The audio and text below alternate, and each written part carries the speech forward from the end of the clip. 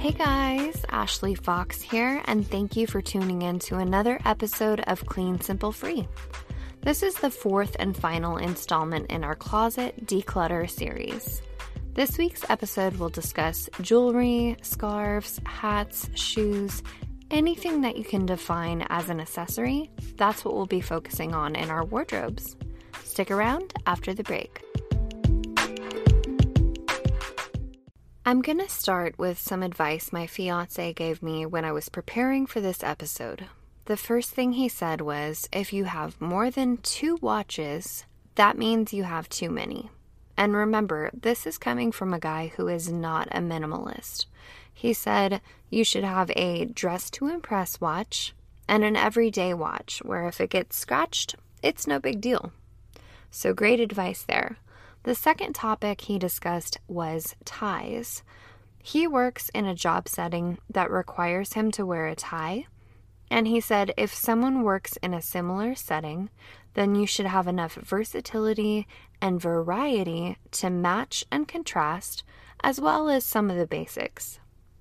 You can't go wrong with a classic black tie if you need to wear one for certain events like attending a wedding or what have you. And if you have duplicates, like let's say 2 navy blue ties that have slightly different patterns, get rid of that extra navy one. You don't need 2 if they look similar. Of course, if it has a snag or a stain, get rid of it. So you can decide for yourself how often you actually wear ties and eliminate the excess until it's suited for your personal needs. Moving on, I feel that it is important to know your preferences when sorting through items in your wardrobe. This is kind of a 2-parter. For starters, let's say that you own a lot of scarves, but you rarely wear them. Get rid of them and just refuse to buy more scarves. You've learned the lesson that this is not an accessory that you love. Just learn from it and move on. The second part is to know what works for your body. Is there a particular style of shoes that you find uncomfortable? Do you find rings bulky and irritating to wear? Whatever it is, to give a personal example, I have very sensitive ears, and I'm allergic to earrings that are not real silver or gold. I guess my ears have really expensive taste. So years ago, I used to hang on to adorable costume jewelry earrings because I was like, oh, I can totally wear these for an hour or 2 before my ears start itching and before it starts becoming really uncomfortable. So I kept them, just waiting to wear them for that limited time.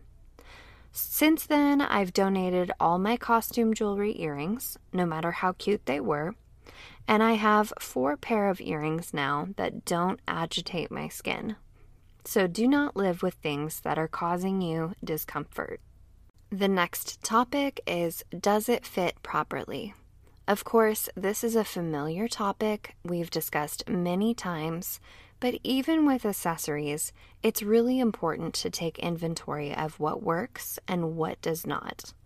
I have an affinity for hats, especially beanies, or as some people may call them, toboggans, and I bought a lovely knit beanie, and it wouldn't stay on my head. I have super thick hair, and I kept having to adjust it like every 10 minutes.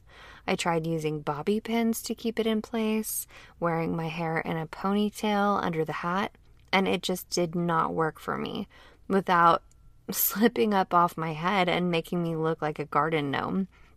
So that's something for the donation pile. I have plenty of other hats I can wear, so that beanie is therefore clutter. Decide for yourself what does and does not fit. Another question would be, do you have too many? And also, how much is enough? Do you have a really full collection of handbags or a wide variety of jewelry? I get it. I love wearing multiple rings, bracelets, necklaces, all at the same time. I totally love accessorizing. However, I'm going to use scarves as an example here as well. If you enjoy wearing scarves, you should definitely enjoy them and wear them. Wear them in your hair, wear them around your neck, embrace the fall weather. But how many is enough for you? If you have 12 scarves or 20 necklaces, take inventory of how many of them you actually wear. You may gravitate towards some more than others, and you should decide if those seldom used objects are right for you to hang on to. If you like them, even if you just occasionally wear them, that's great. But if you really don't foresee yourself wearing a certain accessory in your closet, then evaluate it and be honest with yourself and get rid of it if it's something that you will not use. Of course, other questions are, is it in good condition? If not, is it worth the time, money, and effort to repair it? Just be honest with yourself. Honestly, just being candid with yourself is the most important thing, I think, because things are just things, and you can let them go whenever you want. It's entirely in your control. Possibly the most important question is, when have you actually used this item in recent memory? Was it in the last few weeks? Was it in the last few months? If there's an occasional item that you truly love, for example, this isn't an accessory, but I have a faux fur jacket I own that's really cool. It's a very big statement piece. It takes up a lot of space in my closet, but I really, really love it. So I would advise you to keep items like that.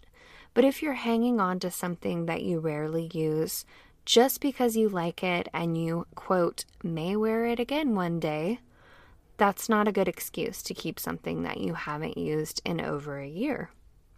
Clear the clutter from your wardrobe and therefore your life, and let the items you truly love shine through.